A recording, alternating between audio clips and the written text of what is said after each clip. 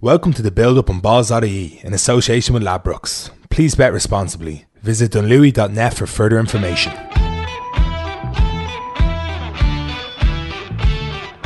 You're welcome along to the Build-Up, our weekly look ahead to the sporting weekend here on Balls.ie in association with Ladbrokes.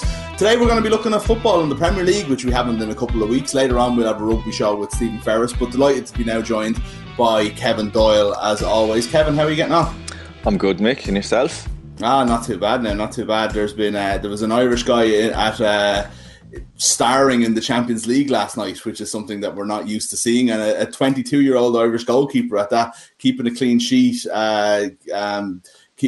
making two amazing saves and having the manager run straight to him after the game, which Klopp is, let's face it, has a tendency Standard. to do. Yeah, exactly. But, that's not a night Kevin Kelleher will forget too easily. No. Brilliant. And it could easily, it can easily be the other way. He had to perform and make those saves. He could have easily conceded a few goals and people are saying he's not ready and he's only young or whatever. He didn't. He stood up being a man about it, looked like he was there all his life. And I think, from an Irish point of view, I can't think of anyone other than Shay Given playing the Champions League, and maybe I'm wrong, as a goalkeeper. No, correct me if I'm wrong. Yeah, I think it was Shay. Yeah, scratch my head on that one. Yeah. He kept a clean sheet, and Darren Randolph's been excellent for a very good goalkeeper. But he hasn't been playing, and it's good to get someone, another, good goalkeeper putting pressure on him and giving an option to Stephen Kenny. If he does, it's unlikely he's going to be the Liverpool goalkeeper in the short term, but maybe, as they've plenty of games, they've plenty of cup games, European games, whatever, he'll get his chance, you'd imagine. And if not, he'd be on the radar for some of the bigger clubs in the Championship, maybe to go on loan to get experience. He's a really, really, exciting prospect for us. We always have really good goalkeepers, Ireland. It's not a place we're lacking in, but just in the last year or two, they haven't been starting as much as they like. So good to see someone like him come along, perform excellently, perform like he'd been there for years. So all positive for him. Yeah, definitely. And I think one of the things as well for him is that he Klopp talked about afterwards that he went for him over Adrian because of his footballing, his natural footballing ability, which is a great thing to hear him say, because that's what's going to matter in goalkeeping more and more. Obviously, we had it's always been Pep's way, now it's Klopp's, and I think more and more managers are looking at this as a footballer. It's not just a shot stopper. This is going to be an important part of the game, and it seems like he's developed this a lot over the last kind of even 12 months since we would have seen him last in the League Cup. So the fact that he's been bumped up to genuine second place now is just a real sign that I think a lot of people would have only seen clips of him and seen him in the under 21s, or maybe in a kids team in the League Cup conceding 5 goals twice last season, thinking maybe this guy isn't quite at it. But when you see that someone like Klopp and a club like Liverpool are actually sticking with it and feel that he can get a lot better, then that's obviously such a good sign, considering we'll probably only see him once every few weeks or few months. Yeah, well, he's at one of the biggest clubs in the world, and he's their second choice goalkeeper now, and he's got possibly the best manager in the world at the moment, singing his praises and playing him and starting him and talking about, you're talking about football and ability. It's the only, every goalkeeper now has to be good, but not just being good with their feet.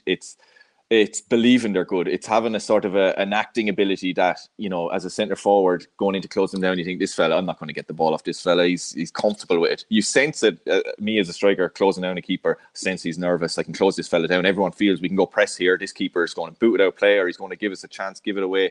Whereas with him, with the really good modern goalkeepers, you think, wasting my time here pressing. He can maybe dribble by me, but he's not. He can clip it. He can play nice little passes, and that's half the battle, being able to portray that confidence on your team, on your defenders. It's all well and good being able to pass, but, that psychological side of things, having that belief, having that stature where people second guess, pressing you, give your defenders confidence that you're not going to put them in the crap with a silly ball to them or whatever. And he gives that off. And it's as important now, more important for a goalkeeper than the shot stopping. Listen, as long as he's able to save a ball, catch a ball within reason, for most managers now, it's the other side. Yeah.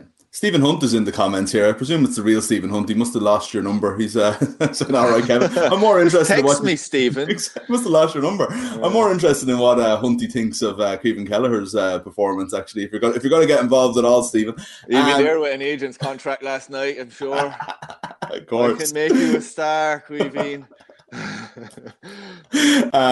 Before we leave Liverpool then, so that, I suppose their big talking point is that, that was a good win for them last night over Ajax. Klopp was absolutely delighted, and it's because they had to play a lot of young players and a young team, and he's been complaining about the injuries that they're getting. It's part of being at the top. Some would say Gary Neville has stats to show that they're not actually playing any more games quicker than any other team over the course of the years, but Klopp's basically having a fight on BT on Saturday morning about their fixture list and when they play. And I'm just wondering what you think of that, first of all, and also kind of, you're someone that you played in Premier League, played, in various different places, and it's like you do have different kickoff times all over the place, and I'm just wondering how much it actually does affect you. I suppose playing at 12:30 is a very different preparation from playing at 8:30 at night or 8 o'clock. Yeah, I actually preferred 12:30 kickoff, to be honest with you.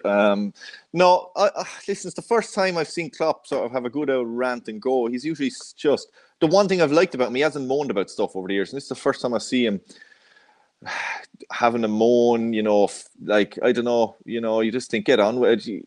It's the same for everyone. Any of the top teams, it's pretty much the same. Listen, there's give and take a few hours between evening and morning here and there, but it's pretty much the same. For all the leagues, they're all been affected by COVID. They're all trying to get the games in for TV. Listen, get on with it. No one wants to hear it. Everyone's affected. Everyone's life is affected. Everyone has problems. Just stop moaning about stupid stuff. You've won the league. You're doing well in the Champions League. You're a great manager. Just like it was Alex Ferguson's thing used to do it, but you could tell he was just putting it on to get try get a Saturday morning game, maybe change to a Sunday. We're in Europe and we're away and all. And you can understand the frustration, but especially this year, it's not something to moan about. It's just the way it is. It's life at the moment. They were talking, it was Jamie Carragher and Gary Neville were talking about lack of pre-season and this, that and the other. The maybe lack of rest and switch off mentally, but they had a big rest when everything shut down to begin with. Listen, you're an athlete, you're looking after yourself, you're healthy. Believe me, you do so much now and you have so many programs in the off season that your break or whatever it might be. I did a shorter break this year, but pre-season is less and less of an issue because you're so fit coming back anyway. Pre-season was a thing where you had 2 months off and you did nothing. You got fat and you went on holiday and you drank beer and you came back then and you sweat out for 2 months or whatever it might be. Now you have a program to keep you as fit as you ever did during pre-season. So you're coming back. The only thing clubs are missing with pre-season, they don't get to go and make a load of money in America or Asia and play a tournament for TV there where they play as many games anyway. So, I just frustrates me, that one. No. Everything about that annoyed me, and in my opinion was wrong. But listen, you'll get a sports scientist here who'll tell you maybe different. I don't know. But when Liverpool go to a pre-season and the amount of travelling to do, he's not arguing they fly to Australia. That's not good for their body. They fly to Asia. You're telling me that's great in pre-season to do all that and go through all them time zones and he's not moaning about that, and it's all right then to do all this travel and play games when it's pre-season, and ideally you should be staying in Liverpool and staying local and doing things right then, and all it's okay then to make a few quid, and the players and managers are all getting bonuses for those tournaments. Not just the club making money, by the way. The players, you win the pre-season tournament in Asia, you get plenty of money too as a player. So I know I was in South Korea with Reading in a great pre-season tournament, and we were really pissed off because we should have won it, and we'd have got a nice few quid each. So listen, it's all when it suits you, you have a moan and you play about it. When everything is cozy and all that and things are going right, he's not moaning. For sure, yeah. John Spain, I think we might have lost Kevin there. We might get him back in a second. John Spain is saying that stats are saying that injuries are up this year and that muscle injuries are higher from Saturday lunchtime chaos, which I think is true. There's, the injuries this year, there is an issue there, obviously, but I suppose what Kevin is saying is that it is the same for everybody, really, and that, Liverpool, it's the price of success, really, is that they'll have to do that. Right, well, you're welcome back to the Buildup on Ball City, our weekly look ahead to the football weekend in association with Ladbrokes. I'm delighted to be joined again by Kevin Doyle. Kevin, we were talking earlier about Jurgen Klopp and about Kevin Kelleher and stuff like that, but there's actually a big weekend to come in the Premier League, and we're going to play Ladbrokes 1, 2, 3, and actually we've got some really good games this week. I think all three of them are actually worth a conversation on their own. First up is the brilliant kickoff time of 8 p.m. on a Saturday. It's like we can't go out on Saturday nights anymore, so we may as well watch Chelsea and Leeds, a game from the 1970s. Looking at my prediction here for it, Chelsea Leeds, old school, this one. I have Chelsea to draw 1-1 with Leeds. Chelsea scoreless the other day against Spurs. I just think Leeds just have a confidence about them. Wise old manager going to Chelsea. I go with my gut feeling. A lot of these things, I just feel, I don't look too much into different things, but you try to get a little bit of information from the last few games. I just feel Leeds have enough to go to Chelsea and get a draw. Yeah, I see where you're coming from in that as well, because like the stats should probably tell you that Chelsea are going to win and that their results over the kind of not the top teams recently has been actually pretty strong. But you just trust Leeds, don't you, to kind of go and not be beat. There's something about them. It's not that they haven't lost games, but you just kind of feel that they have it in them to go and get a result anywhere. And that's incredibly impressive for a promoted team. Yeah, it is, to be saying, that you have a bit of confidence in Leeds going to Chelsea and getting a 1-1 draw. And probably playing quite well as well, just the backs to the wall 1-1 draw. Maybe we are influenced by Bielsa and Izora and all that and all the talk about him over the last couple of years. But he gets results. And him, an experienced manager, seen it all, going there against Frank Lampard, who's not as wise yet. That's sort of where my gut feeling is coming from on this one. Yeah, that's a big rivalry going back to the kind of Johnny Giles, Chopper Harris days and everything like that. Despite no geographical closeness between them, the two teams with actual geographic closeness between them are playing on Sunday, the North London derby, Spurs and Arsenal. Spurs, top of the league, flying under Mourinho. I suppose they didn't get their win against Chelsea, but again, solid enough performance. And Arsenal, the complete other end of the scale altogether, have completely seemingly collapsed and just do not look like a good team at the moment. I know, I love Roy Keane had a comment, was it the other day? He says they'll think they'll stay up. Yeah. That was nice. That was a good one. Hard to see anything other than Spurs winning this. Like they had a 0-0 draw with Chelsea, and it was a real, boring 0-0 draw, back to bus type job. But you still think they'll at home against Arsenal, who are really, it's funny. Like they're doing probably as bad or worse than in recent years, but there's not near as much, or it doesn't seem to be from my looking at. It doesn't seem to be as much pressure on Arteta as previous managers have had at Arsenal if they were in this situation. So he's been given a bit of license to try get it right there, but I just think in this instance Spurs will have enough to win. There's not really a good feeling on this one. This is more, I'm going on more on the stats on this one than a good feeling. I don't have one either way. I'm just on stats. I'm going with Spurs to win 2-0.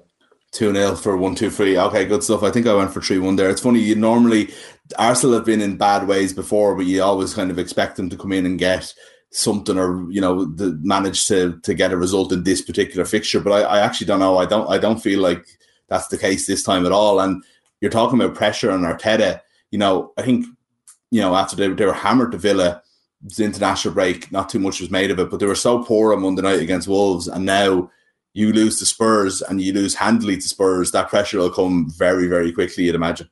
Yeah, it will. He seems to deal with the pressure well, Arteta, and he's I don't know. If I was an Arsenal fan, I'd like him to be a bit more, a bit more about him on the touchline, a bit more feel. I'm sure he cares and he's passionate to get it right, but you just, it's all, we're a process. His interviews are sort of monotone. It's a process, and we're working on this, and we'll get it right and all. And I don't know. I think they've heard that so much over the last years as well. Can you go about and get it done now, please, sort of thing, and get it done. Especially against Spurs, like big London derby there, and Mourinho will be rubbing it in when they win. You feel, if you're an Arsenal fan, you feel for them now, and I'm sure they don't feel like they're going to get something from this game, which is probably, which says a lot, doesn't it? It's the first time in a long time you'd saw exactly, yeah. Spurs are going to win this one. Maybe they won't. Arteta get it right and they win the game, but going into it even having that feeling is not a good sign for Arsenal. For sure. So you've got your 1-1 draw at Stamford Bridge on Saturday night. Spurs have already beaten Arsenal 2-0. You've already got your €5 free bet heading into Liverpool versus Wolves at Anfield. How are you going to turn it into £100? I'm going to put a plug out there. I'm doing this one. I'm doing the punditry for this one for Premier Sports on Sunday. Anyone wants to watch? I'm going to go for a 2-1 win to Liverpool. Listen, I like Wolves, and they're again having another fantastic season. But I don't know, Liverpool. Just what more you can sort of say about them? A good win the other night, last night in the Champions League. Good performance with a big change squad, rested players. He'll have their strongest 11 back out in this one, and at home it's hard you couldn't say anything other than Liverpool to win the game. Close enough. I'm going for 2-1 Liverpool win. Yeah. You think Diogo Jota, against his old club, could have a say in that, the form he's in at the moment. Can I just ask you quickly about Wolves, because they won't have Raul Jimenez obviously for this game, and just seeing those scenes on Monday night, like it was, it was quite disturbing, and just as someone that. You obviously had your own issues with kind of concussions and stuff, and was kind of what called an end to your career. When you see those things happening, and more importantly, almost that like there's going to be a clash of heads, and it was dealt with properly when it comes to Jimenez. But when you see what happens with Luiz, do you think enough is done, and there's enough in the rules and regulations and the implementation of them in football, considering you've had your own experiences with them, and you see that, it must annoy you. I never had anything as bad as Jimenez this one. Sure, yeah. Yeah, listen, a clash like that is going to happen. You can't change that. It's a sport, a contact sport. You're going to have clash like that. It's hoping to deal with it rightly. They did. I would say they're on the right path. I think Luiz's one, to me, listen, he might have passed those protocol tests on the side of the pitch, but that was such a collision, and he's bleeding from, he's having to have a bandage around the head. I think you better safe than sorry there, and you take him off. Don't leave him on. And I know from my own experiences, concussions can take 5-10 minutes before you really start to feel it and that you're concussed. That initially you can feel fine. So I think for the avoidance of that, it's such an obvious collision. He's bleeding from the head. You go, you know what? I'm in control here. I'm the doctor. I'm pulling you out. And that's something maybe which they'll deal with going forward. I think even that we're having a discussion about it, and it's so aware now. They took him off at half time, but the fact we're talking about it, I think football is doing the right thing. It's going the right direction. People are trying their best. They are well aware of it. It is an issue, as I was speaking about it earlier. Now the fact that head collisions, concussions, anything like that is more serious, treated more seriously now than a hamstring strain or a calf strain or a knee injury. 5 years ago, a calf strain was treated more seriously than a bang to the head. Oh, bang to the head, you can play again in a day or two, you're fine. Calf injury, we better rest you, you're out for a week or two, So now it's gone the right way. It's treated seriously. It's treated the same or more important as it should be than any other injury. So that's you hope people, and I think they are trying their best. They're trying to do things as right as possible. Issues like the Luiz one, I think, will be ironed out. And in that case, I think it was obvious to me anyway, looking at it, listen, you should take him off for the avoidance of doubt. Better safe than sorry. It was an obviously big collision. So. But I'm personally looking at football now, I'd be happy that they're trying their best to do the right thing, get the protocols in place, and treat it as seriously as it is. And there's only so much to do. You can't avoid collisions like that. You can try as well as you can. I think they are. I'd be comfortable enough to say that I feel anyway that they're trying to do the right thing. People try to do their best, and that's all they can do in what the knowledge they have and what they know. Yeah, that's an interesting point though, because sometimes the strive for perfection can blind you to the progress that is being made, so and things are a lot different than they were 5 years ago. That's actually a really good thing, and we shouldn't be probably giving out about it as much. But I just wanted to get your perspective on that, because considering you kind of, the situation so well. But your 1-2 free picks just to go again, you're going with 1-1 in Chelsea and Leeds. You're going with 2-0 to Spurs in the North London derby, and a 2-1 a squeaky win for Liverpool at Anfield against Wolves.